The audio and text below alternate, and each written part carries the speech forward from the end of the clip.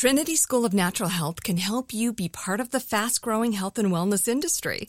With an education that empowers communities, Trinity grads can change lives by applying natural health principles and techniques in holistic practices or stores selling nourishing health products. Offering 19 online programs that fit your busy schedule, you'll get training to help turn your passion into a career. Enroll today at trinityschool.org. That's trinityschool.org. Whether you're a savvy spender maximizing your savings with cashback rewards, a thrifty rate watcher seeking the lowest interest, or a travel enthusiast looking for extraordinary perks, Kemba Financial Credit Union has a visa to complement your lifestyle and unique needs. Apply today at Kemba.org to unlock a limited-time 2% cash back on purchases and pay 0% interest on balance transfers for an entire year with a new visa from Kemba. You deserve a card that works for you. Restrictions apply. Offer ends June 30th, 2024. Are you still searching for your perfect place to call home? Well, now is the time to buy at Fisher Homes. If you're looking to move in before the end of 2024, May could be your last opportunity to start building your dream home and close before the year's end. If you're hoping to move in even sooner, Fisher Homes also has homes that are move-in ready and waiting for you, where you can start enjoying the benefits of homeownership even faster. Schedule your personal tour with a new home advisor today at FisherHomes.com and make this spring the season you find your perfect home sweet home. This is your moment, your time to shine, your comeback. You're ready for the next step in your career, and you want an education employers respect. So you're not just going back to school, you're coming back with Purdue Global. Backed by Purdue University, one of the nation's most respected public universities, Purdue Global is built for people who bring their life experience into the online classroom. Purdue Global, Purdue's online university for working adults. Start your comeback today at purdueglobal.edu. Hey everyone, it's Sophia. Welcome to Work in Progress.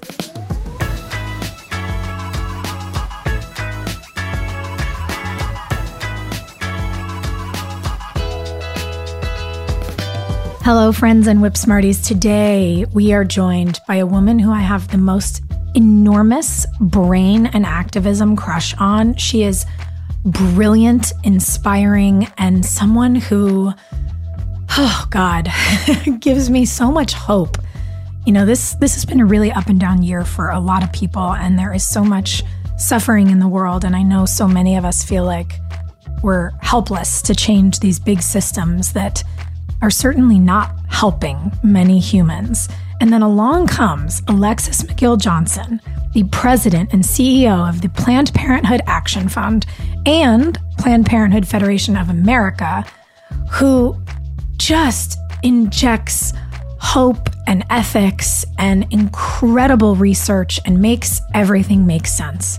She is the kind of woman who reminds me that we are all powerful and capable, and that in community we can make anything happen. Alexis has degrees in politics from Princeton and political science from Yale. She has taught political science at Yale and Wesleyan. She served as an incredible culture maker, working to activate the hip-hop community through the Hip Hop Summit Action Network to get out the vote. She was the executive director of Citizen Change, has launched incredible voter action campaigns, and in 2009, she founded something called the Perception Institute, a research group that studies bias reduction and discrimination. And in 2019, she was announced as Planned Parenthood's acting president and became the permanent president and CEO of the Planned Parenthood Action Fund in 2020. At Planned Parenthood, they deliver vital reproductive health care, sex education, and information to millions of people in our country and worldwide. They have a network of 49 affiliates that provides vital health care to more than 2 million people every year at nearly 600 health centers across the country. They provide care to women, to men, and to non-binary folks, including abortion services, referrals, birth control, emergency contraceptives, primary care, HIV services, transgender hormone therapy, men's health services, patient education, pregnancy testing services, STD testing. Y'all make sure you're getting tested regularly, please and thank you. Treatments and vaccines, and women's services. And since the Supreme Court overturned Roe v. Wade 18 months ago, 21 states, largely across the South and Midwest, have banned or restricted access to abortion. This has resulted in over 1 in 3 women without access to care in their states and has created a public health crisis. And Planned Parenthood is fighting back. We are so lucky to have Alexis as a leader. She is gearing up for the fight over mifepristone in 2024 and offering inspiration as to how we can build Roe back better and ensure that women and pregnant people have access to the care that they need. Today, we're going to talk about stories that really illustrate the peril of these bans. We're going to talk about the importance of bringing attention to these policies and the ways that we can all fight back. Enjoy.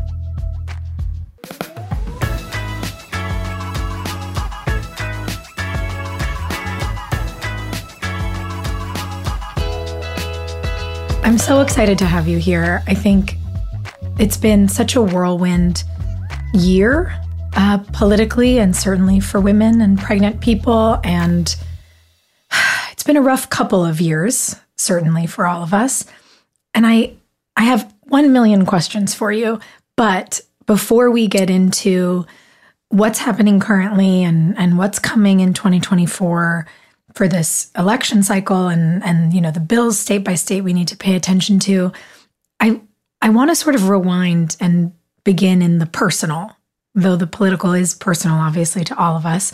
But I'm so curious about you and your life before, you know, you becoming the Alexis McGill Johnson that we all know, the yeah. You know, the president and CEO of Planned Parenthood, the accolades and the teaching and all of it. I would love to know a little bit about who you were as a kid, you know, what your interests were, where you grew up, if you see from this point in your life inklings of the woman you are today and yourself at, say, 8 or 9. Oh my gosh, going way back when. Yeah. You know, in some ways, I guess you always feel like yourself, right?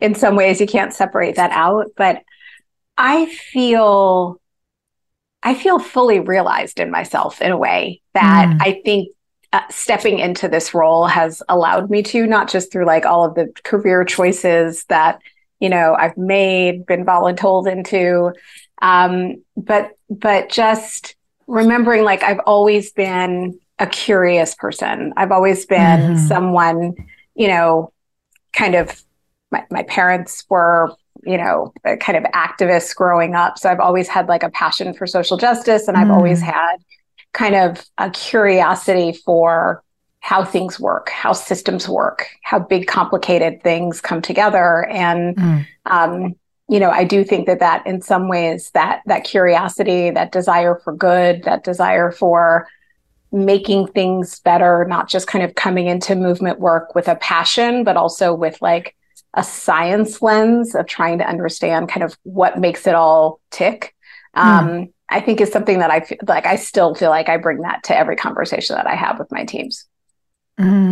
That's very cool. And when you say that your parents were activists, what was it like in your house as a child? What sort of causes and projects were they working on? What were you observing as a kid? So I grew up in New Jersey, in a suburb of New York. Predominantly white town, but it was inside of the county, you know, was the most people of color within the county. So I had very solid kind of, you know, church and community roots, but also spent a good portion of time engaged with, you know, all kinds of folks who, you know, I think for the most part were somewhat conservative in their politics, and, you know, and also living through kind of a new era of time. So my parents, my father was a doctor. My mom was a executive at AT&T Bell Laboratories, where she started off as a secretary and made her way all the way up to being a vice president of labor negotiations. And, you know, like, obviously those are not activist jobs. They're very corporate central jobs. But it was the way in which they both practiced their activism inside of those spaces and also did so, you know, at home, right? So my mom, you know, would anyone who, you know, needed needed support, needed to, quote, get on foot, which is what she would say when our kind of cousins and folks would come up from the South. She would kind of work with them, help them get placed inside of the company or other, kind of networking company to help build community and build kind of critical mass inside.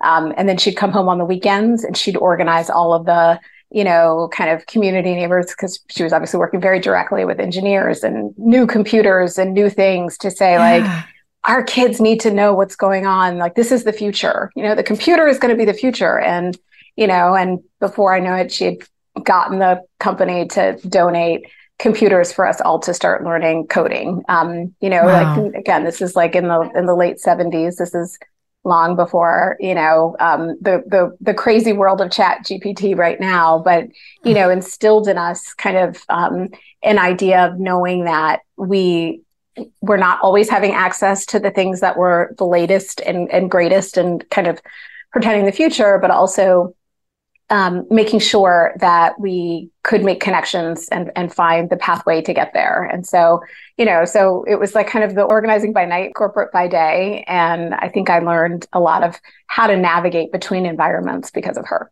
That's really incredible. It really makes me think a lot about how some of the people I'm the most inspired by, when we get fired up about a cause or an issue, and you see a lot of fiery energy in people saying, like, burn it all down, let's build something new. And I've actually learned some of the most valuable lessons in my life in these spaces that we all are privileged to occupy where we try to make change, from people who really can root in the pragmatism of idealism, who can say, yeah, sounds like a cute idea, but also sounds a bit like anarchy. Yeah. This is how you actually shift systems. This is how you create change within a society. This is how you move a needle and make healthier spaces, build healthier communities.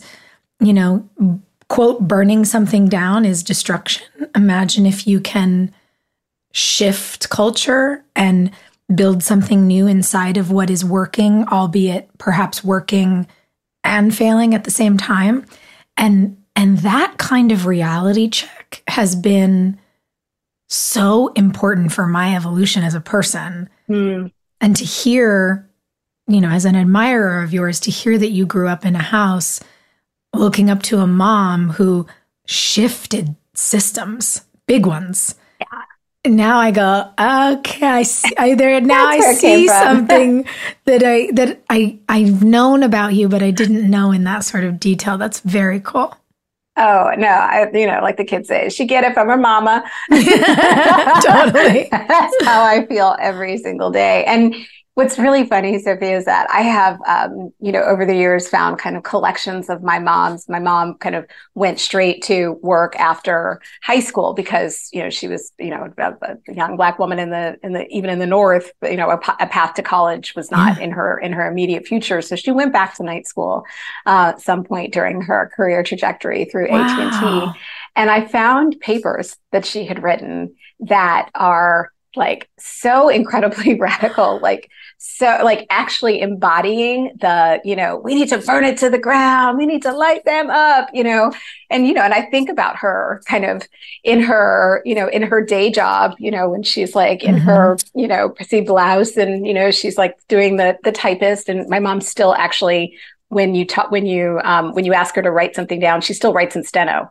So the very classic Mad Men, version of her. And then I see these like beautifully typewritten, kind of, melodies around what the movement and what the revolution is going to look like and how we're going to fight and how we're going to get there. Yeah. And I think about her navigating between those spaces and that passion. And so even in that time, she had an ideology of burning it down, but she was trying to kind of think about, how do I start to make radically incremental disruptions in the place that I am right now. Yes. And that's been the lesson. You're articulating it even better than I can, that you have to have an ideology that is bigger than what seems possible. Yeah. You have to be able to say this system isn't working and we should light it up. People deserve better. And then when people say to you, oh, well, that's ridiculous idealism, or you're fantasizing about utopia, it's like, yeah, I want to build a utopia, but I do understand that the only way to get there is you have to have an outsized radical goal and then figure out in time, the time we live in, how to shift all of these increments. And if you shift enough, perhaps the whole system changes, right? Yeah, absolutely. Yeah. And it does. It starts with vision. It starts with, for me as a young college student, it was really about kind of what is the theory of change, right? How do we, and I think about that a lot in terms of movements, right? That movements are equations that, you have to think about, what the input is, how you're going to create the intervention, what's going to come out on the other side, and how do you test and refine and build more rigor in the work? Because it's heart, right? It's all heart, but it is also science, right? It's just a strategy of thinking about where you need people to be in any given moment to shift their behavior, how does power operate in any given moment to hold people accountable. And those things have inputs behind them that I think are really important for us to understand. So like starting with that vision, that theory, and then seeing kind of in maybe more scientific ways how we disrupt, that to me is like, I think a great natural kind of continuity. Yeah, that's really inspiring. And now a word from our sponsors that I really enjoy, and I think you will too. Trinity School of Natural Health can help you be part of the fast-growing health and wellness industry. With an education that empowers communities, Trinity grads can change lives by applying natural health principles and techniques in holistic practices or stores selling nourishing health products. Offering 19 online programs that fit your busy schedule, you'll get training to help turn your passion into a career. Enroll today at trinityschool.org. That's trinityschool.org. Whether you're a savvy spender maximizing your savings with cashback rewards, a thrifty rate watcher seeking the lowest interest, or a travel enthusiast looking for extraordinary perks, Kemba Financial Credit Union has a visa to complement your lifestyle and unique needs. Apply today at Kemba.org to unlock a limited time 2% cash back on purchases and pay 0% interest on balance transfers for an entire year with a new visa from Kemba. You deserve a card that works for you. Restrictions apply. Offer ends June 30th, 2024. Are you still searching for your perfect place to call home? Well, now is the time to buy at Fisher Homes. If you're looking to move in before the end of 2024, May could be your last opportunity to start building your dream home and close before the year's end. If you're hoping to move in even sooner, Fisher Homes also has homes that are move-in ready and waiting for you, where you can start enjoying the benefits of homeownership even faster. Schedule your personal tour with a new home advisor today at fisherhomes.com and make this spring the season you find your perfect home sweet home. Snag a Job is where America goes to hire, with the deepest talent pool in hourly hiring. With access to over 6 million active hourly workers, Snag a Job is the all-in-one solution for hiring high-quality employees who can cover all your needs. On demand, temp to hire, part-time or full-time. You name the position. Warehouse worker, retail associate, grocery store clerk, fitness trainer, baker, stylist, bellhop, podcast producer. Yeah, Snag a Job's got a worker for that. With our easy-to-use platform, you're able to seamlessly post and fill available positions quickly with a dedicated customer support team to provide all the help you need along the way. Kind of nice knowing you have a talent pool like that in your own backyard, right? Snag a Job is the partner you need to keep your business running smoothly.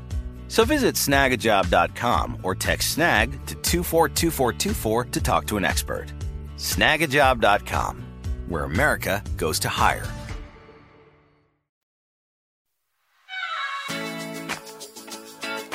And when you talk about,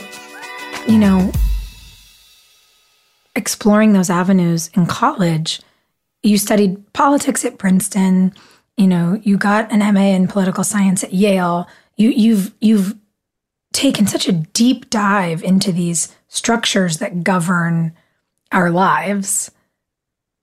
How do you feel like those studies led you to this place that you are, led you to running one of the largest and most important organizations, that serves women and men in our country? Yeah, so I went to school to study politics. I majored in politics as an undergrad, and I went to graduate school to understand political science, which I see as a study of power, right? And obviously, disrupting anything requires understanding, not just understanding how power operates. And the most basic definition of power is getting someone to do something they otherwise wouldn't do, right? So whether or not you hold that, you enforce that, you use a carrot or a stick, whether or not you use culture to change the way they see something, or the way you kind of help them understand where you think they're see their best interest in a candidate. All of that are mechanisms of kind of using power to kind of drive different outcomes and behavior.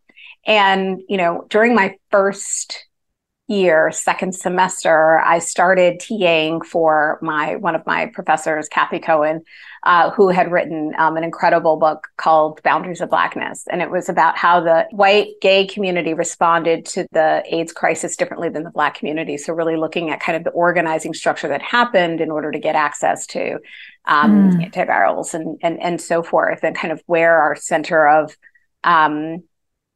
kind of politics, sat with these various communities. And so it was like a big, broad survey course on Black politics, but we touched so much on movement building, on resistance, on what it takes to shape identity around mobilization, around representation and what that looks like for various communities. Like all of these things kind of started to hang together for me as I think very foundational for the kind of work that I wanted to pursue. Again, overlaying that because I was kind of half of a math major and a political science major at Princeton. So I ended up kind of coming in with the same kind of idea that there's an equation here that we can solve. It's messier because it involves people and humans, but it is still kind of an equation that we need to engage to think about what that looks like. And so getting that teaching bug early on, right? I mean, I went to graduate school because I wanted to write and research, but getting access to being able to teach early on and to engage with, young people, but people were, quite frankly, my age, around how they saw the future and how they were shaping and thinking about their lives, and where they were going politically. I thought it was just like really fascinating. And I finished all of my PhD requirements, including my qual. So I actually have an MPhil, not an MA. Oh. I am ABD.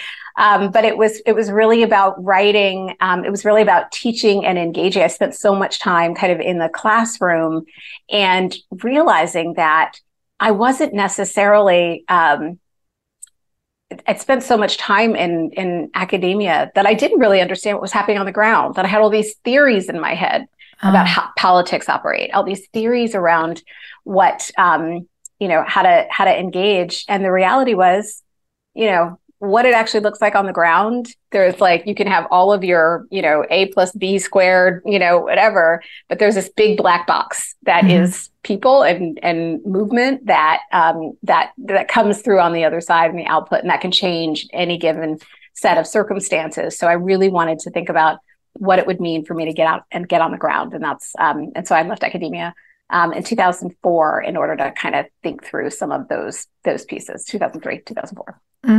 Do you feel like it's almost a way to, when you talk about the theories that you're studying and, these equations, getting out and working on the ground becomes a way to sort of pressure test those things and to see what works in community, what will actually shift, public opinion or create public awareness?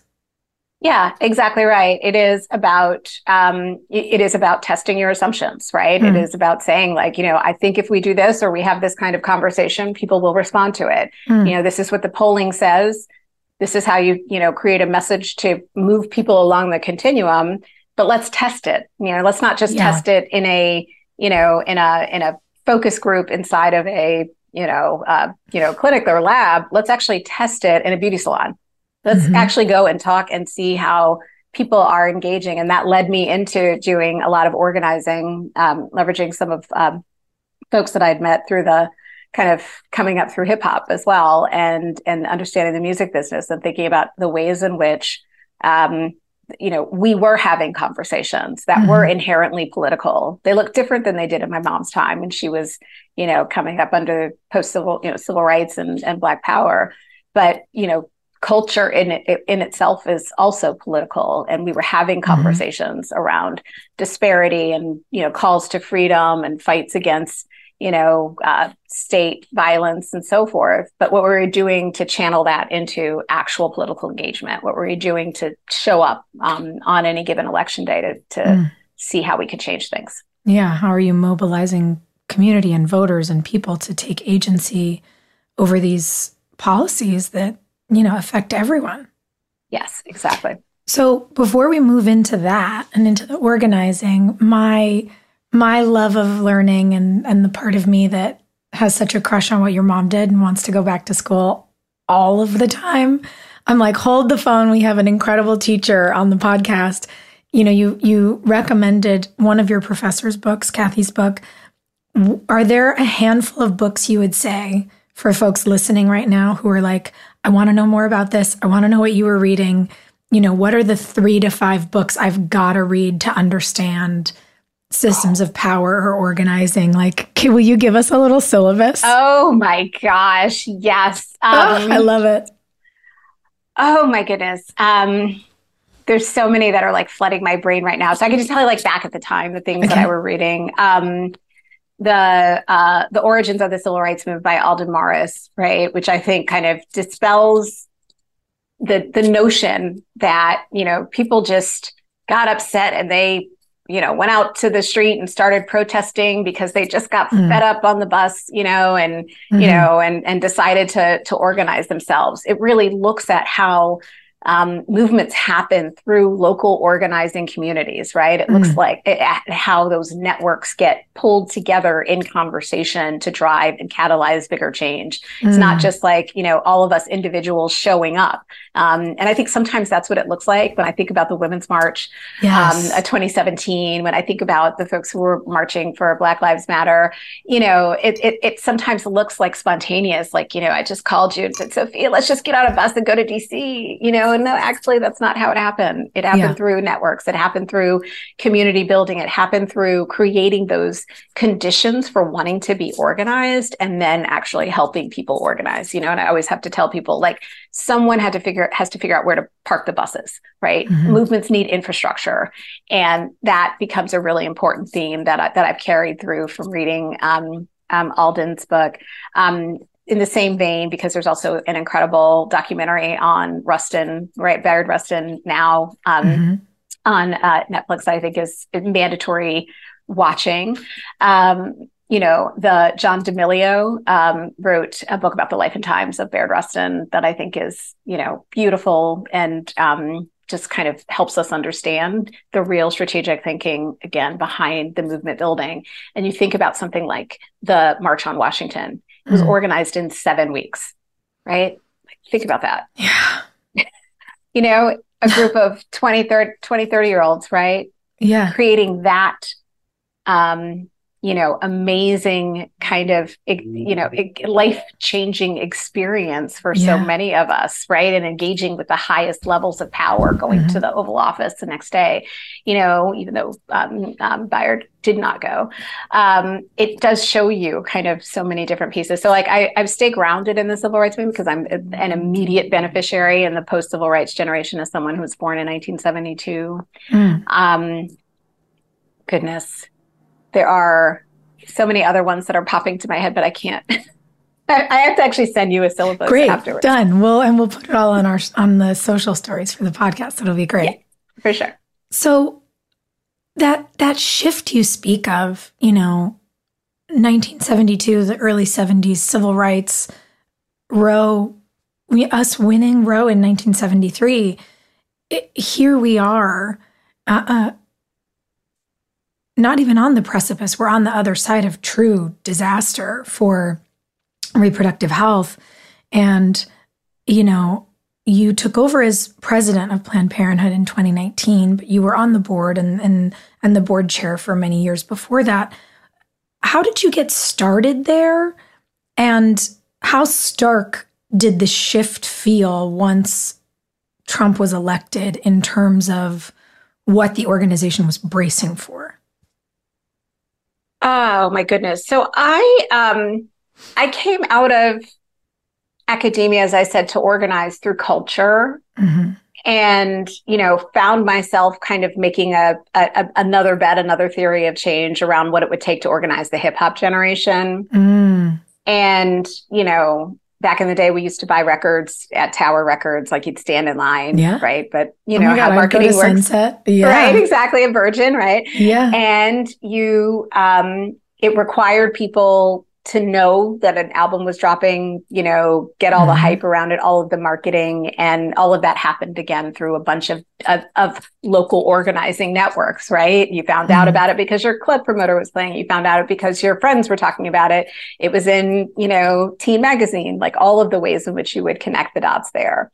And, the thing I learned kind of in that process is that albums drop every Tuesday for Billboard sake, right? Because that's what, the ranks come out on Wednesday, and it would like give you the full week to get to the top of the charts. And being able to identify the fact that like, okay, on any given Tuesday, how about election day? We can build that model in. So I had been doing this work of organizing in that way for the better part of a few years, when I, subsequently decided to start a research institute around how our brains process race and gender. And so I had a lot of kind of weird, not necessarily continuous, but all like, coherent jobs that I'd been building and just like kind of thinking in a, maybe perhaps like social entrepreneurial way.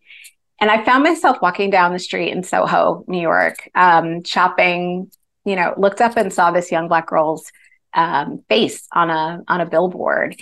And I, just was drawn to her. And as I got close to it, I just wanted to see like who she was representing. The words underneath her said, "The most dangerous place for an African American are in the womb." And it was like, one of the, the first time I'd ever seen an anti-abortion ad in New York City. And I was like jarring. It was disorienting. And I found myself at a dinner with Cecile Richards not too long afterwards. And I just was like, oh my God, do you know what's going on in New York? They're like coming for abortion here. And it's like someone who is, should have been way more sophisticated around kind of politically what was happening. I realized at the time that I didn't actually have a lot of gender in my portfolio of work, in my thinking. I had, worked a lot on issues related to Black politics and issues related to criminal justice, but I was not actually centering the very experiences that had been, brought me into the work that my mom, also kind of inculcated in me. And so I told her, Cecile, you need to do something about this. And she was like, look, sister, you need to do something about this. And she recruited me to the board. And it was just such an honor to be able to step in at a high level at a national board to get, kind of a big picture view of what was happening across the country with all of these various, like the beginnings of what we are seeing now, right? Where you're just starting to see the trap laws, the targeted regulations against abortion providers start to crop up to test, the boundaries of Roe and Casey. You just started to see, some of the, increasing kind of attacks on Planned Parenthood itself. Obviously there always been attacks, but they started to get more focused and more deliberate. We just, so I joined the board and I was there in 2010, when the Tea Party Congress not only remade, Congress, but also remade redistricting across the South in so many of these states that now have abortion bans. So I think what was interesting for me kind of over the last decade or so has been to like watching the various ways in which the opposition has felt comfortable in consolidating its power, right? And building structures to enforce that power so it can't be challenged easily. And then standing fully in that power to enact things even when they are out of step with where the people are. Yes. Right. And you think about, going back to like that study of power, it's like, it's power towards what end, right? You can amass as many bodies, you can amass as many, celebrities to talk about something. You can get all the networks like kind of aligned on something, but you have to be willing to take that and channel that into a policy aim for whatever you're fighting for. And I think having that backdrop and watching how, not seamlessly, I mean, but very strategically, how they weaponized each opportunity to cement their gains. That I think is actually something that's just, as a student, really fascinating. As a person, as a citizen, horrifying. And now for our sponsors. Trinity School of Natural Health can help you be part of the fast-growing health and wellness industry.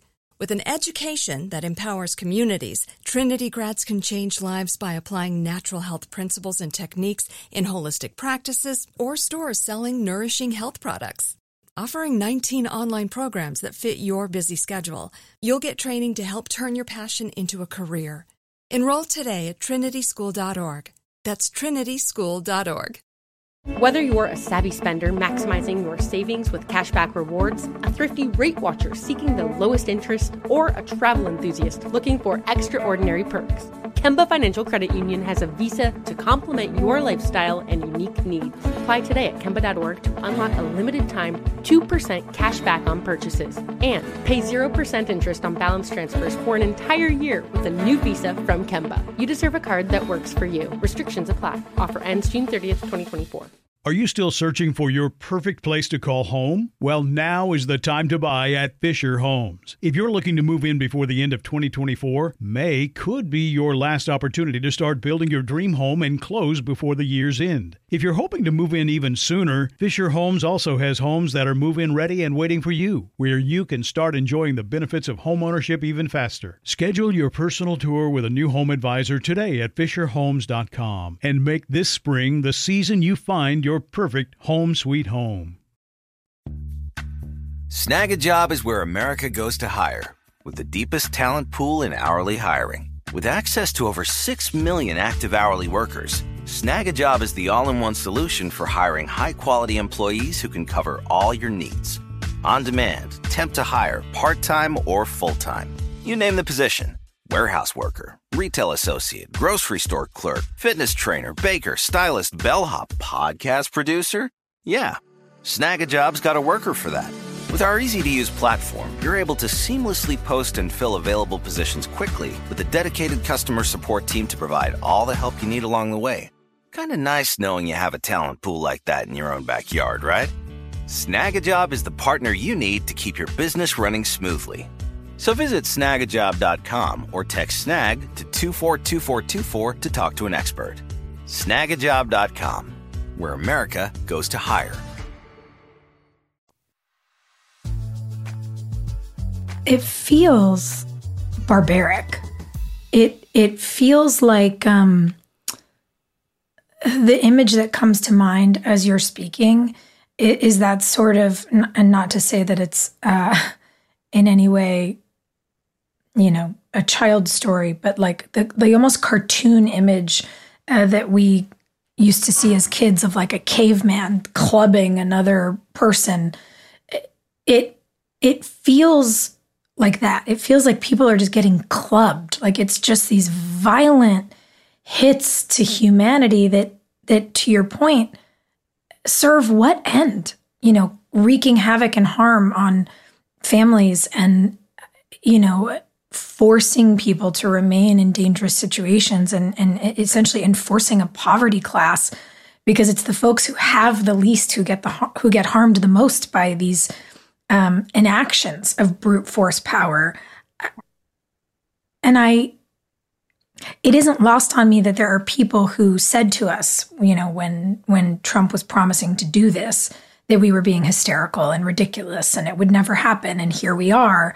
And, we look at just in the last month, cases for women like Kate Cox in Texas and Brittany Watts in Ohio, these women who are being penalized and brutalized over the loss of pregnancies. And it is breathtaking to see this sort of cruelty. And so many people in your position and in the communities we, are blessed enough to share these Venn diagrams of, who show up for this work, said, we warned you this would happen. What do you wish that everyone who perhaps doesn't have, the time to dive as deep into this issue, what do you wish everyone knew or understood about Roe v. Wade being overturned and what the larger picture of this is, as it pertains to cases like these? Oh, that's a great question, Sophia. I think just first on the two cases, right? Because I think they're really emblematic of what else we said would happen. I think that the fight over abortion has been one that has been driven by stigma and shame, and in the most narrow scope, fighting over exceptions and harm to the parents' health. And in this way, it really helps us understand that, for Kate Cox, for example, that abortion bans actually make pregnancy more dangerous. It helps us understand that abortion is part of healthcare. And, I remember when the first sepsis stories were coming out during SB8 in Texas, like March of 2022, I guess, was like the first time I heard of a story like that, 21. And it's like, this is madness. Like, this is crazy. No one could possibly, be treated like this. And I would tell people about people going home and waiting for sepsis to sit in. And they would just say, I can't believe that that's crazy. That's not going to happen. Yeah. And here we are, fast forward, like that is exactly the reality that is playing out again in Texas.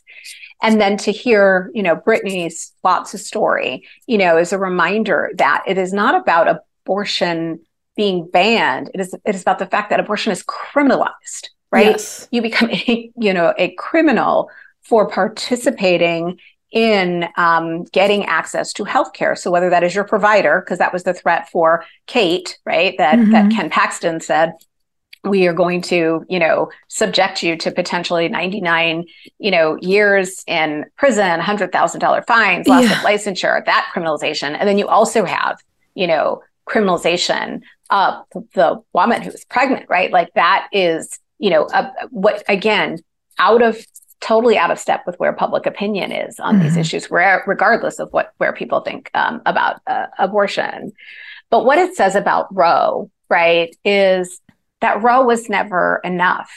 Roe was not, not grounded in equality. And I think that, we talk about freedom and we talk about equality and we talk about these as like, I have the right to my own bodily autonomy as a citizen being governed under this Constitution. But Roe was really about privacy. It was about, when the state interest came in during gestation, and then you add Casey about burden. And we can see the Trap Laws tested the burden, all along. The privacy, rights that we believe to be held under the Constitution. You can see how this conservative supermajority has started to gut them, most famously with Clarence Thomas saying we don't even have a right to to get access to birth control without asking our partners. Like all of the ways in which the overturning of Roe and Casey have really challenged fundamental ways in which we have understood our citizenship.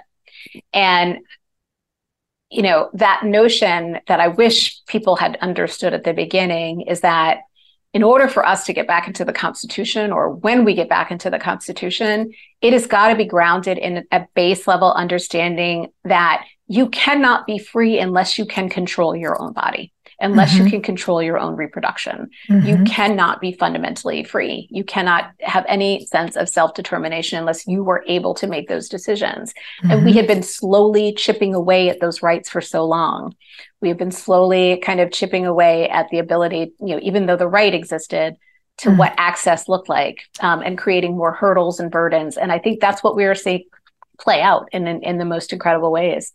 So I want to ask a couple of questions about this, because again, when we talk about these systems of power and the way that our rights have been narrowed and chipped away at, as you said, I think it's hard for a lot of people to understand the level of moral depravity that it requires on the part of a lot of these people in power, on the part of the right, to do this to other humans. To your point, people say, no one's going to do that. No one's going to make a woman go septic before they let her have a D&C. And that's exactly what they're doing. And so there's a couple of things that I've learned along the way that have been really illuminating for me, including the fact that, Roe passed in 1973, and it wasn't actually until the far right lost their last appeal to stop integration in 1979 that they decided to make abortion their issue. For 6 years, they didn't care, because everybody understands that healthcare requires access to abortion. And by the way, for our friends at home, the reality is when you live in a state where abortion access is possible, where reproductive care is possible, where birth control is easily accessed, when you have, access to contraception in your healthcare, abortion rates go down. Like, the fact is that when we have democratic leaders who give women and pregnant people autonomy over their own bodies, they often don't get to the point where they need an abortion in the first place. So more access actually means less need for it. That's just a fact. That's just the math. But some of this insidiousness, the racism tied to the sexism that I'm talking about in that 6-year window in the 70s, the sort of brute force control of women and pregnant people, where they say you don't deserve your autonomy, where in the opinion that we all read prior to Roe falling, there was a literal quote, "We need to ensure a domestic supply of infants." Like we're talking about, cattle farms here. How do you, as our expert and, beacon here in terms of what we do next, how do you explain to people how insidious this kind of exercising of control over 51+% of the population really is, and how the roots go back into these attempts at stopping social progress? It is, look, authoritarianism is very seductive. Power and control is very seductive.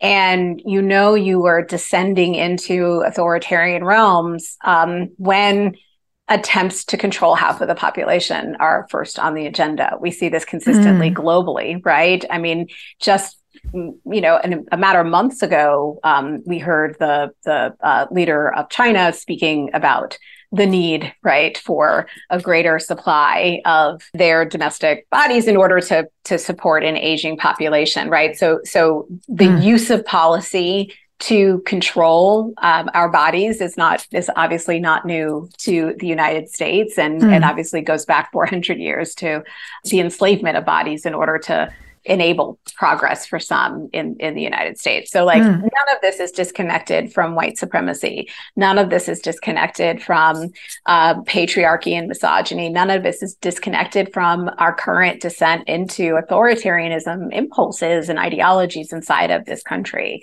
And I think we have to actually, we've always held the U.S. as an exception, to, the great experiment in democracy, but we never really look back and say democracy has actually never been idealized and realized in our for us in our generations. And the fight is to make democracy real. And at the same time, when you are seeing these efforts to control our bodies, which are always coupled with attacks on our ability to express our voice through democracy, right? We saw that in the Ohio ballot initiative. It wasn't just that you could go to the polls and express a, up and down vote on a ballot initiative. They put other democratic hurdles in place in order to change what the threshold of that vote would mean. So we're always seeing this, like I would like to point out that we talk about SB 8 in Texas as being this so outrageous, abortion ban. And yes, it was in its novel way of being enforced. But we have to remember that SB 1 was the effort to curtail voting rights in Texas. So they go together in those ways, right? And you're so right to point back to the 70s, the era of Phyllis Schlafly and Karl Rove, where they were trying to find out what would motivate evangelicals to come out, because they were losing national elections in really profound ways, and they were trying to find out why people were not voting. And they were not voting because, they were interested in, segregation, right? They wanted to fight to keep many of their communities and their universities segregated. And, knowing they could not run on that, choosing abortion and making it a hyper-partisan issue, when in fact it had actually been a bipartisan issue all along. And I think we forget that. I know people ask me all the time, like, where are the Republicans on this issue? And I can't believe, this is just a Democratic issue. And like, we are a nonpartisan organization. And yet the people who consistently show up for us, the people who consistently show up because they believe in freedom and bodily autonomy, are people who are who believe in our right to self-determination. That looks a lot more like people in the Democratic Party than it does elsewhere. And I think that is thinking about that and layering on all of what we've seen, particularly with the last administration, this opening up of very unapologetic, white supremacist attitudes, unapologetic, gender sexist norms, the kinds of fights that they are building, not just on abortion, but also on birth control and IVF, also on how we understand our history, also on trans rights.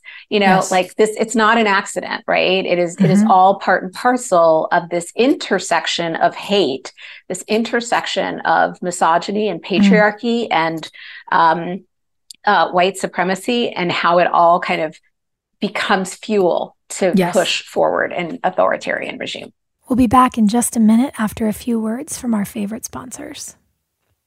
Trinity School of Natural Health can help you be part of the fast-growing health and wellness industry. With an education that empowers communities, Trinity grads can change lives by applying natural health principles and techniques in holistic practices or stores selling nourishing health products. Offering 19 online programs that fit your busy schedule, you'll get training to help turn your passion into a career. Enroll today at trinityschool.org. That's trinityschool.org. Whether you're a savvy spender maximizing your savings with cashback rewards, a thrifty rate watcher seeking the lowest interest, or a travel enthusiast looking for extraordinary perks, Kemba Financial Credit Union has a visa to complement your lifestyle and unique needs. Apply today at Kemba.org to unlock a limited time 2% cash back on purchases and pay 0% interest on balance transfers for an entire year with a new visa from Kemba. You deserve a card that works for you. Restrictions apply. Offer ends June 30th, 2024. Are you still searching for your perfect place to call home? Well, now is the time to buy at Fisher Homes. If you're looking to move in before the end of 2024, May could be your last opportunity to start building your dream home and close before the year's end. If you're hoping to move in even sooner, Fisher Homes also has homes that are move-in ready and waiting for you, where you can start enjoying the benefits of homeownership even faster. Schedule your personal tour with a new home advisor today at FisherHomes.com and make this spring the season you find your perfect home sweet home. Snag a job is where America goes to hire, with the deepest talent pool in hourly hiring. With access to over 6 million active hourly workers, Snag a Job is the all-in-one solution for hiring high-quality employees who can cover all your needs. On demand, temp to hire, part-time or full-time. You name the position. Warehouse worker, retail associate, grocery store clerk, fitness trainer, baker, stylist, bellhop, podcast producer. Yeah, Snag a Job's got a worker for that. With our easy-to-use platform, you're able to seamlessly post and fill available positions quickly with a dedicated customer support team to provide all the help you need along the way. Kind of nice knowing you have a talent pool like that in your own backyard, right? Snag a Job is the partner you need to keep your business running smoothly. So visit snagajob.com or text snag to 242424 to talk to an expert. Snagajob.com, where America goes to hire.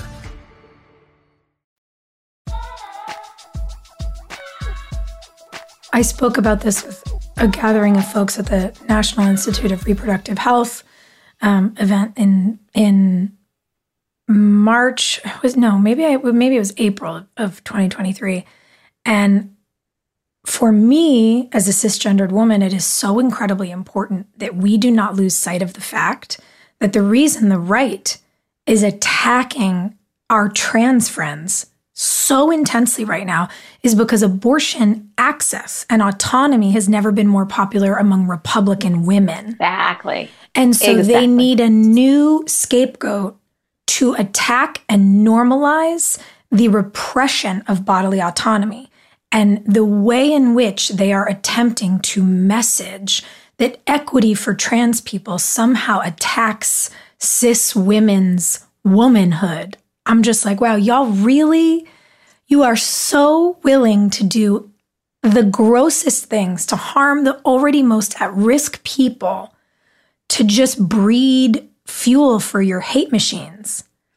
And I think it is very interesting to see, we spoke about her a moment ago, but to see a case like Kate Cox's happening in Texas, because she is, I think, representative of things that can shake more right-leaning folks into the awareness that this is absolutely insane and this absolutely is a war on women. She is already a mother of two. She's like 60% of the women in America who seek abortion care, they are already mothers. Right. And she wanted this third baby. Her and her husband were so excited. And this baby is not going to live. The fetus has a genetic condition that is fatal, unequivocally.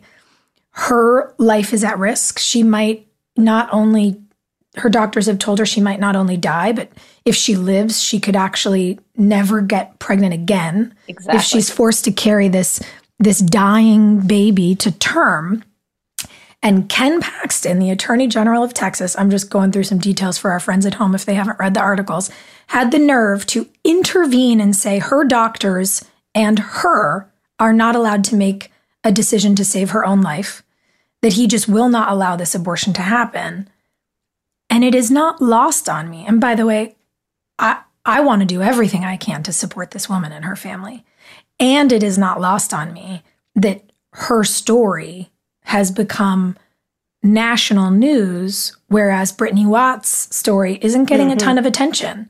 And she is a Black woman who miscarried in Ohio. She miscarried at home and has been charged with, I don't know what the technical term is, like defiling a corpse or something insane, because she attempted to flush the toilet after she had a miscarriage. Like, it is so, I just look around and I'm seeing the way these poor women are just being battered by the legal system. Yeah. And some get more attention than others. And maybe we need, Kate Cox's story to go national to wake up white Republican women. And I want those women to be just as upset for Brittany Watts. Mm-hmm. Without question. Yeah. And I wonder what, from your vantage point, sitting at the presidential top of the Planned Parenthood Action Fund, how do you recommend that we, folks like me who don't, hold the office you do, How do you recommend that we best use our platforms and power, that we best advocate for women like this? You know, I know we're all wondering, why are they denying Kate Cox an abortion? Why? Why would they punish Brittany Watts? She had a miscarriage, this poor woman. She was 21 weeks pregnant. Why? Is there a why that makes sense? And is the answer to that question something we can all use to advocate on? I think one thing I would say is you're doing it right now, right? You're doing one of the most important things, which is helping people understand the continuum of what is happening with abortion bans, right? By sharing Kate Cox's story, we are talking about, again, as I said, like, abortion bans make pregnancy more dangerous. It's a clear case, right, with Kate Cox. And, you know, the very notion that she had to go before a judge to justify healthcare that she needed, right? Yeah, she had to justify not dying. To share her name, to share her story, all of these things, which should be private medical decisions that she's making with her family, with her provider, whomever. And the fact that she had to travel outside of state in order to get the care. And I have stories like that every single day that come into, our folks who come into our health centers who are getting on planes and navigating TSA while they're miscarrying or because they need to get access to care. It's horrific. But the other piece is bringing to light what is happening to Brittany Watts, because the criminalization, right? When you lose a constitutionally protected right, the criminalization of pregnancy outcomes, particularly among Black and other women of color, who are often over-policed, and they are more vulnerable. And we have to see that all of us as how we are being impacted and disproportionately impacted by these bans. And right before the Dobbs decision, we had been doing a lot of work at the national office around just understanding what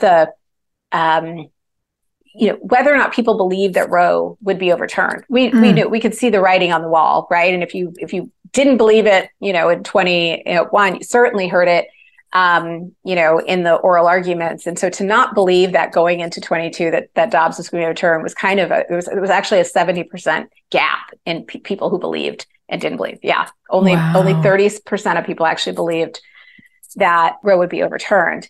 I believe that believability gap rested on an empathy gap, right? Because the people did not believe what was happening, what happened to them, right? That they would be affected. They would have the access, they would have the resources, they would have the ability. Think about it. They were not centering the people who are always most harmed by abortion bans and understanding that when they are harmed, that you also will be harmed in that process, right? And I think that is something that I think is really important. I think the second thing to understand here is that there is no state where banning abortion, where criminalizing abortion is popular, right? Public opinion is very much on the side of reproductive freedom. And we have to remember that and keep saying that, because the reason why we have these bans is because the opposition has locked in a structural advantage, a political advantage in these states by gerrymandering, through pushing through judges, through my earliest point, right? Standing in power towards this diabolical and perverse end. Ken Paxton didn't have nerve. He had perversion. And we have to be really clear about the fact that standing in your power to deny someone freedom is not gall. It's not courage, right? That is a diabolical perversion to control someone's outcome. So when people, because I do think a lot of people will hear those words that you just spoke and say, but why? What's the point? If it's not popular with the people, if they have to essentially break the laws of democracy and act in opposition to the United States Constitution to do this stuff, why are they doing it? What's the real answer there? What's the end game? I think it is this. I tell my team all the time, we're on the front lines of fighting fascism, right? This is about power and control. The cruelty is actually the point. And I don't think it serves us to try to get in the minds of what the end game is. It really is about locking in power and control for the next generation, right? You know, there for a whole host of reasons, and there's a lot of strange bedfellows that are part of the conversation of reproductive oppression. But I think what's most important for us to understand is the majority is on our side, right? Yeah. So question is, what do we do with that? You know, what do we do with that going into 2024, knowing that we have, you know, 6 ballot initiatives that are incredibly important, that reproductive rights champions up and down the ballot are going to be engaging at least 6, right? We know that we have seen consistently every time that abortion is on the ballot that freedom wins. And to your point, we don't get a Kansas, you don't get an Ohio, you don't get a Montana or a Kentucky if you don't have suburban Republican women showing up and saying, hey, not my body. No, this is not going to happen. So can you tell folks at home, when you reference those states, what some of those wins are, and what some of these ballot initiatives, the 6 you're speaking of, are coming in 2024? Yeah, for sure. The wins were the 22 midterms, right? I mean, right after Dobbs was over, keep saying Dobbs was overturned. That's where we're going to go in 15 years. Right after Roe was overturned, you know, the first ballot initiative was Kansas, right, to kind of protect and codify the abortion rights in the Constitution. And after Kansas, we saw a number of other ballot initiatives in another 5 states where people came, you know, out from across the, you know, across their states to stand up for reproductive freedom. Yeah. That also helped stave off the, you know, what many expected would be a red wave of the midterms, right? So I think that it's really important for us to understand that, again, we are the majority, and when we show up, our power, right? We stand in our power, and we stand in our values and our theory, like that actually does get a return on investment that is actualizing and creating protections for abortion access in state constitutions. We have lost the federal protection to our right to abortion when Roe was overturned. But state by state, we are able to codify or enforce protections under various state constitutions, all of which are unique and different, have to be approached in different ways. So that's 22 this year. Another critically important ballot initiative in Ohio that also helped us protect abortion access in Ohio, which is so important when you think about the vast majority of those 21 states that have restrictions where people are traveling. You know, if I leave, you know, New York and I hit, you know, Virginia's the last state in the South, I have to go all the way down and make a left and get to New Mexico before I can get access to abortion again. So Ohio, people are traveling upwards of 900 miles to Ohio and to Illinois and to places, Michigan, places, you know, in the Midwest that also protect us. Yeah. Florida next year, I think there's 6 ballot initiatives. There's 2 that I think are among the most important, and I don't want to play favorites with ballot initiatives because I think they're all critically important because they all improve access for folks in areas. But I just want to pick on 2 for a second, which is Florida.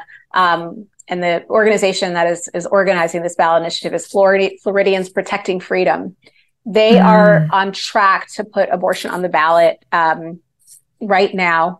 And Florida is such a critical access state in the South, right? All of those people in the South to go to Florida, all of the people in the global South who are coming in from, you know, other parts of the Southern Hemisphere who land in the United States need to be able to get access to care as well. Yeah. So Florida sees the largest population of people who are getting abortion to the South. And if Florida no longer has the ability to provide those abortions, those 80,000 folks are going to, you know, have to travel even further, and they will overwhelm the infrastructure that that, has already been compromised by jobs, right? So it's important. Anybody who's doing anything right now supporting Florida is like my number one ask. New York has a ballot initiative. And here I actually think it's really important for us to understand, yes, New York, access state, we obviously have friendly lawmakers. Can't get too comfortable. Resources and everything. We can't get too comfortable, but the opportunity here, right, in states where you do have power, right? States like California, where you do have the ability to push and expand access, becomes really important. But in New York, there's a ballot initiative to really test the language around what is equality, right? What does it actually mean for to be included in a state constitution with the rights, including the rights as a pregnant person to terminate your pregnancy, is a really powerful kind of way for us to come back and solve for some of the challenges that, again, Roe never did. And so I do think it's important for us to pay attention to opportunities where we can expand and push and test laws in states where are favorable, and also making sure that we're holding on to every last bastion, because we know that's where the people are. Yeah. And that's where I would engage. We'll be back in just a minute, but here's a word from our sponsors. Trinity School of Natural Health can help you be part of the fast-growing health and wellness industry. With an education that empowers communities, Trinity grads can change lives by applying natural health principles and techniques in holistic practices or stores selling nourishing health products. Offering 19 online programs that fit your busy schedule, you'll get training to help turn your passion into a career. Enroll today at trinityschool.org. That's trinityschool.org. Whether you're a savvy spender maximizing your savings with cashback rewards, a thrifty rate watcher seeking the lowest interest, or a travel enthusiast looking for extraordinary perks, Kemba Financial Credit Union has a visa to complement your lifestyle and unique needs. Apply today at Kemba.org to unlock a limited time 2% cash back on purchases and pay 0% interest on balance transfers for an entire year with a new visa from Kemba. You deserve a card that works for you. Restrictions apply. Offer ends June 30th, 2024. Are you still searching for your perfect place to call home? Well, now is the time to buy at Fisher Homes. If you're looking to move in before the end of 2024, May could be your last opportunity to start building your dream home and close before the year's end. If you're hoping to move in even sooner, Fisher Homes also has homes that are move-in ready and waiting for you, where you can start enjoying the benefits of homeownership even faster. Schedule your personal tour with a new home advisor today at FisherHomes.com and make this spring the season you find your perfect home sweet home. Snag a Job is where America goes to hire, with the deepest talent pool in hourly hiring. With access to over 6 million active hourly workers, Snag a Job is the all-in-one solution for hiring high-quality employees who can cover all your needs. On demand, temp to hire, part-time or full-time. You name the position. Warehouse worker, retail associate, grocery store clerk, fitness trainer, baker, stylist, bellhop, podcast producer. Yeah, Snag a Job's got a worker for that. With our easy-to-use platform, you're able to seamlessly post and fill available positions quickly with a dedicated customer support team to provide all the help you need along the way. Kind of nice knowing you have a talent pool like that in your own backyard, right? Snag a Job is the partner you need to keep your business running smoothly. So visit snagajob.com or text SNAG to 242424 to talk to an expert. Snagajob.com, where America goes to hire. I want to just take a second and tell our listeners at home that we will put together a list of these ballot initiatives that Alexis is referring to, and we'll make sure to share them in the stories for this episode, because we want to make sure you guys are able to, make notes of these things, know what's happening in your state, know what's happening in surrounding states where you can lend your voice, where you can reach out to family and, really track this stuff through the year. And one of the other things that I know is coming down the pipeline fast and hot is the Supreme Court is going to be hearing a case on mifepristone, which is medication abortion, and that's used in more than 50% of abortions in the U.S.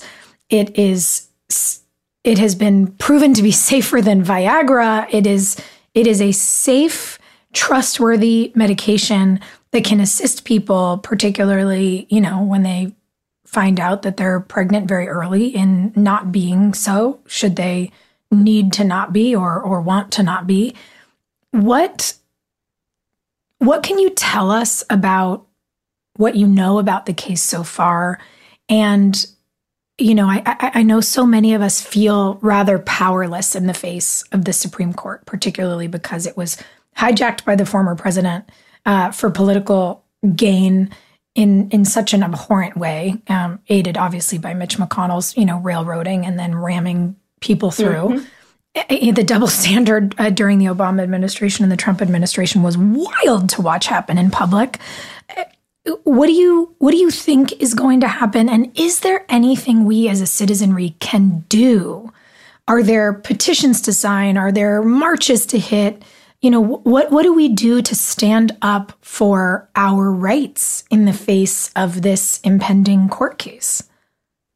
Well, it's wild, right? That we are back at the Supreme Court next year again, going into another critical election, where the court is going to decide the fate of mifepristone. And I should do one little really quick PSA. I want people to understand that mifepristone remains on the market, that people are able to get access to mifepristone right now. And there'll be people who may need mifepristone right now. And I want them to understand that it is actually still accessible where abortion is legal.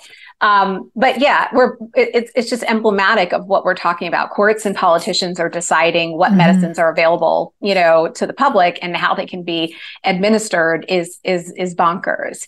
I think in terms of what we can do, it is about telling the stories, right? It is about helping the court understand the many Kate Cox's stories, the many Brittany Watts stories, the many of the untold pregnant people who have been impacted by abortion bans and criminalization over this last year. It's helping them understand the havoc and the chaos and the control that they have wreaked on half the population. I think that is, really important. And obviously, we know justices do pay attention to the things that they are hearing and reading and understanding. And so I think having the people's voice out there is the strongest, is the strongest play per se for the court, right? But we also know that our work next year is about ensuring that we have a governing majority of people who will fight for reproductive freedom, right? That looks like returning the Biden-Harris administration back into office, who have been consistent, powerful champions of reproductive freedom over this last term. It means ensuring that we get a Senate that will fight and also take down the filibuster so that we can pass federal legislation to codify Roe, right? To restore Roe. We need to, or actually build Roe back better, right? Because like I said, Roe was the floor. We need to build that back better. And that means ensuring that we have a Senate and a Senate majority that is willing to reform the filibuster in order to get that legislation passed.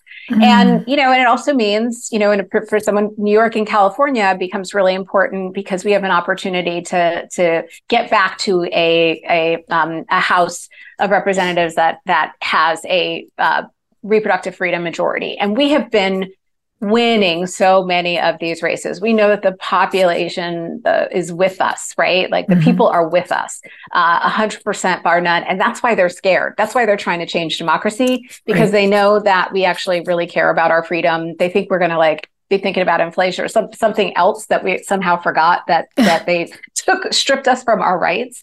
But we're experiencing it in so many different ways. These stories that we're hearing are not distant, right? I know a Kate Cox, right? I don't know her, but I know a Kate Cox, right? I know a Brittany. I know the people who are being harmed by these bans, and I think people are really, continue to be fired up and engaged to support reproductive freedom. So it is going to be a long march into 24. It's already here.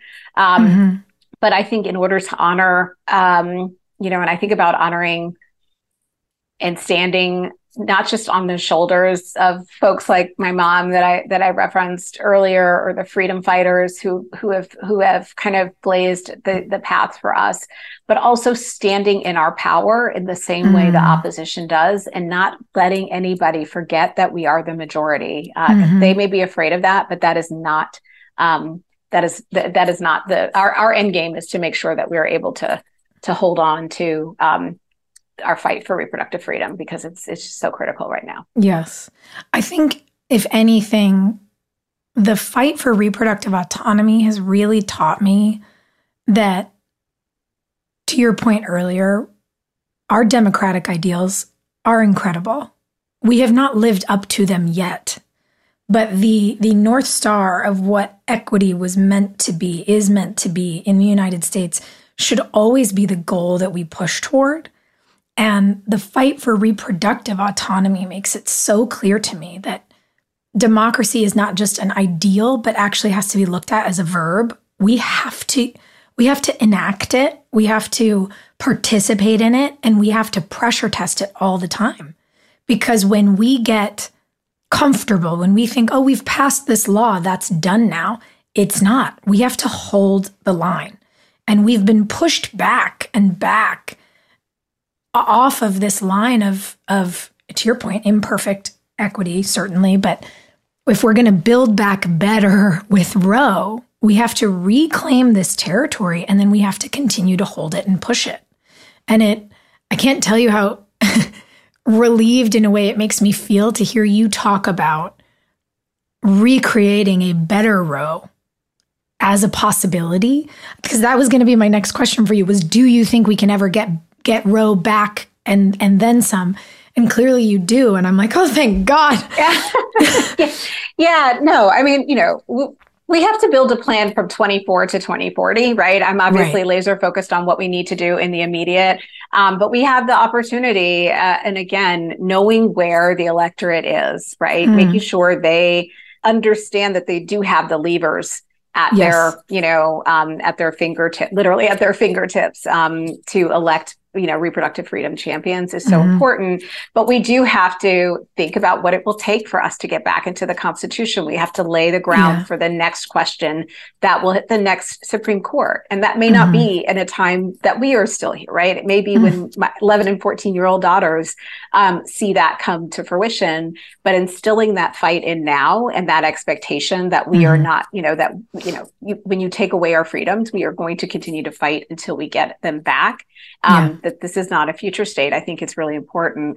I also think it's really important, Sophia, that we're living in really dark times right now, and hopelessness is really a luxury. There's so many people who are experiencing incredible harms based on these, abortion being criminalized in their states. And we have to actually build, I talked about the movement infrastructure that was so important. I also think hope needs an infrastructure, right? Hope needs people who will consistently choose hope, who will, help support the providers on the front line, the people who are patient navigation, helping them navigate from one city to a next, helping abortion funds, who are providing resources critically for people. And as they go on their journey, people who are going to litigate these fights, right? Thank God that Kate Cox was able to call the Center for Reproductive Rights, and a lawyer took her case and helped her, get through that, and supporting folks like Brittany Watts as well, who, are now facing a criminalization, right? A totally different kind of, litigation challenge. And so I do think that whatever we can do as individuals and as communities and as networks of folks to come together to be that infrastructure of hope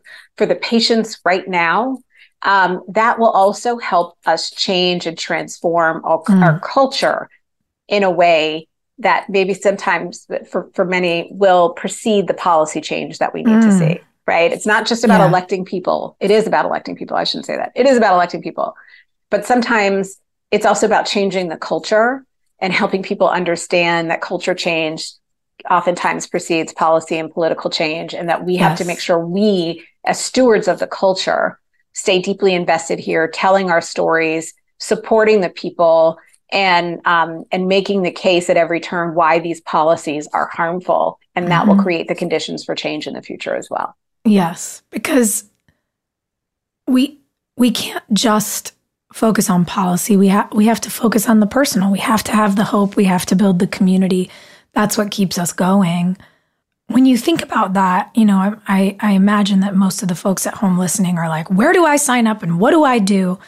So my two questions for you are, what can people in need of an abortion do today? Where can people turn? What's the first thing, they should look up online?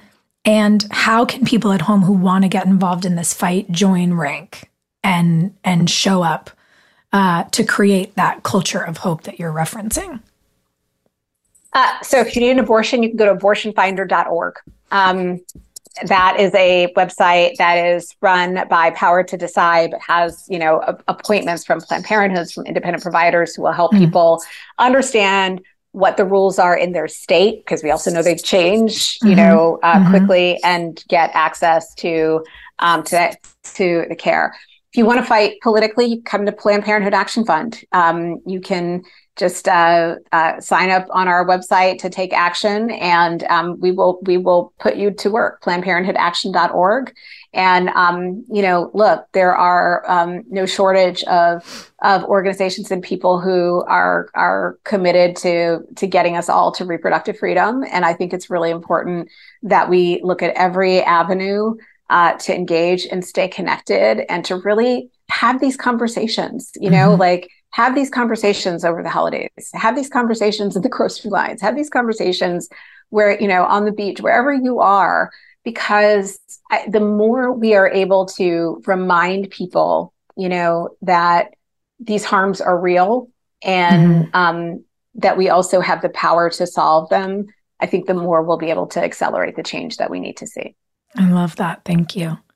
And for you as an individual, you talk about your family, your kids, and you wrap your arms not just around them, but around the nation, around everyone in need of this sort of support. It's a big balancing act that you do so beautifully, where the sort of personal and political perhaps meet, and you figure out, in the moments, what fuels you individually.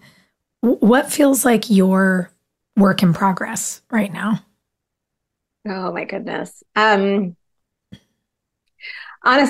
it has been, I came into this role through a leadership transition. I've been leading, a healthcare organization through COVID, through, the 2020 election and insurrection, the, race reckoning in SB 8 and Dobbs,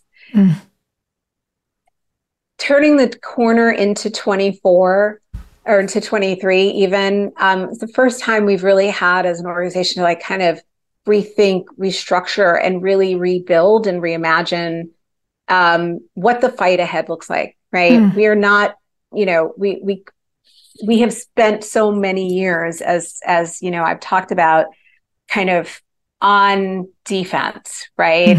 Putting our fingers in the holes and fighting just to ensure access for, as many patients as possible. Yeah. And now we do have to reimagine the right. Now we do have to resource that strategic thinking. And that's actually my happy place, personally and professionally. It kind of takes me full circle to the theories, that I started off with about how I could get young hip hop heads out to the out of the barbershops and the clubs into the polls. Yeah. And that, thinking about how we save democracy, how we expand access, how we continue to, not break serve on all of these ballot initiatives and these fights, that is going to continue to restore me. So that's how I'm going to spend the end and the beginning of my year, kind of really in deep reflection and reimagination, so we can come out swinging in 24. Beautiful. Thank you so much. Anytime I get to, spend time around your thinking, whether it's in conversation or reading something you've written, I feel bolstered to keep going. And I'm sure our friends at home feel that today too. So I really appreciate you taking the time. Thank you so much for having me. Thank you.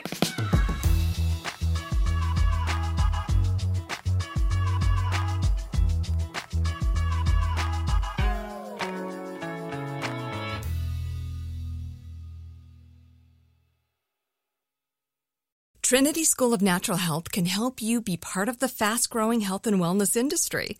With an education that empowers communities, Trinity grads can change lives by applying natural health principles and techniques in holistic practices or stores selling nourishing health products. Offering 19 online programs that fit your busy schedule, you'll get training to help turn your passion into a career. Enroll today at trinityschool.org. That's trinityschool.org. Whether you're a savvy spender maximizing your savings with cashback rewards, a thrifty rate watcher seeking the lowest interest, or a travel enthusiast looking for extraordinary perks, Kemba Financial Credit Union has a visa to complement your lifestyle and unique needs. Apply today at Kemba.org to unlock a limited time 2% cash back on purchases and pay 0% interest on balance transfers for an entire year with a new visa from Kemba. You deserve a card that works for you. Restrictions apply. Offer ends June 30th, 2024. Are you still searching for your perfect place to call home? Well, now is the time to buy at Fisher Homes. If you're looking to move in before the end of 2024, May could be your last opportunity to start building your dream home and close before the year's end. If you're hoping to move in even sooner, Fisher Homes also has homes that are move-in ready and waiting for you, where you can start enjoying the benefits of homeownership even faster. Schedule your personal tour with a new home advisor today at FisherHomes.com and make this spring the season you find your perfect home sweet home. Right here, right now. Find your beautiful new floor at Right Rug Flooring. Choose from thousands of in-stock styles, ready for next day installation, and all backed by the right price guarantee. Visit rightrug.com. That's RITERUG.com today to schedule a free in-home estimate or to find a location near you. 24-month financing is available with approved credit. For 90 years, we've been right here, right now. Right Rug Flooring.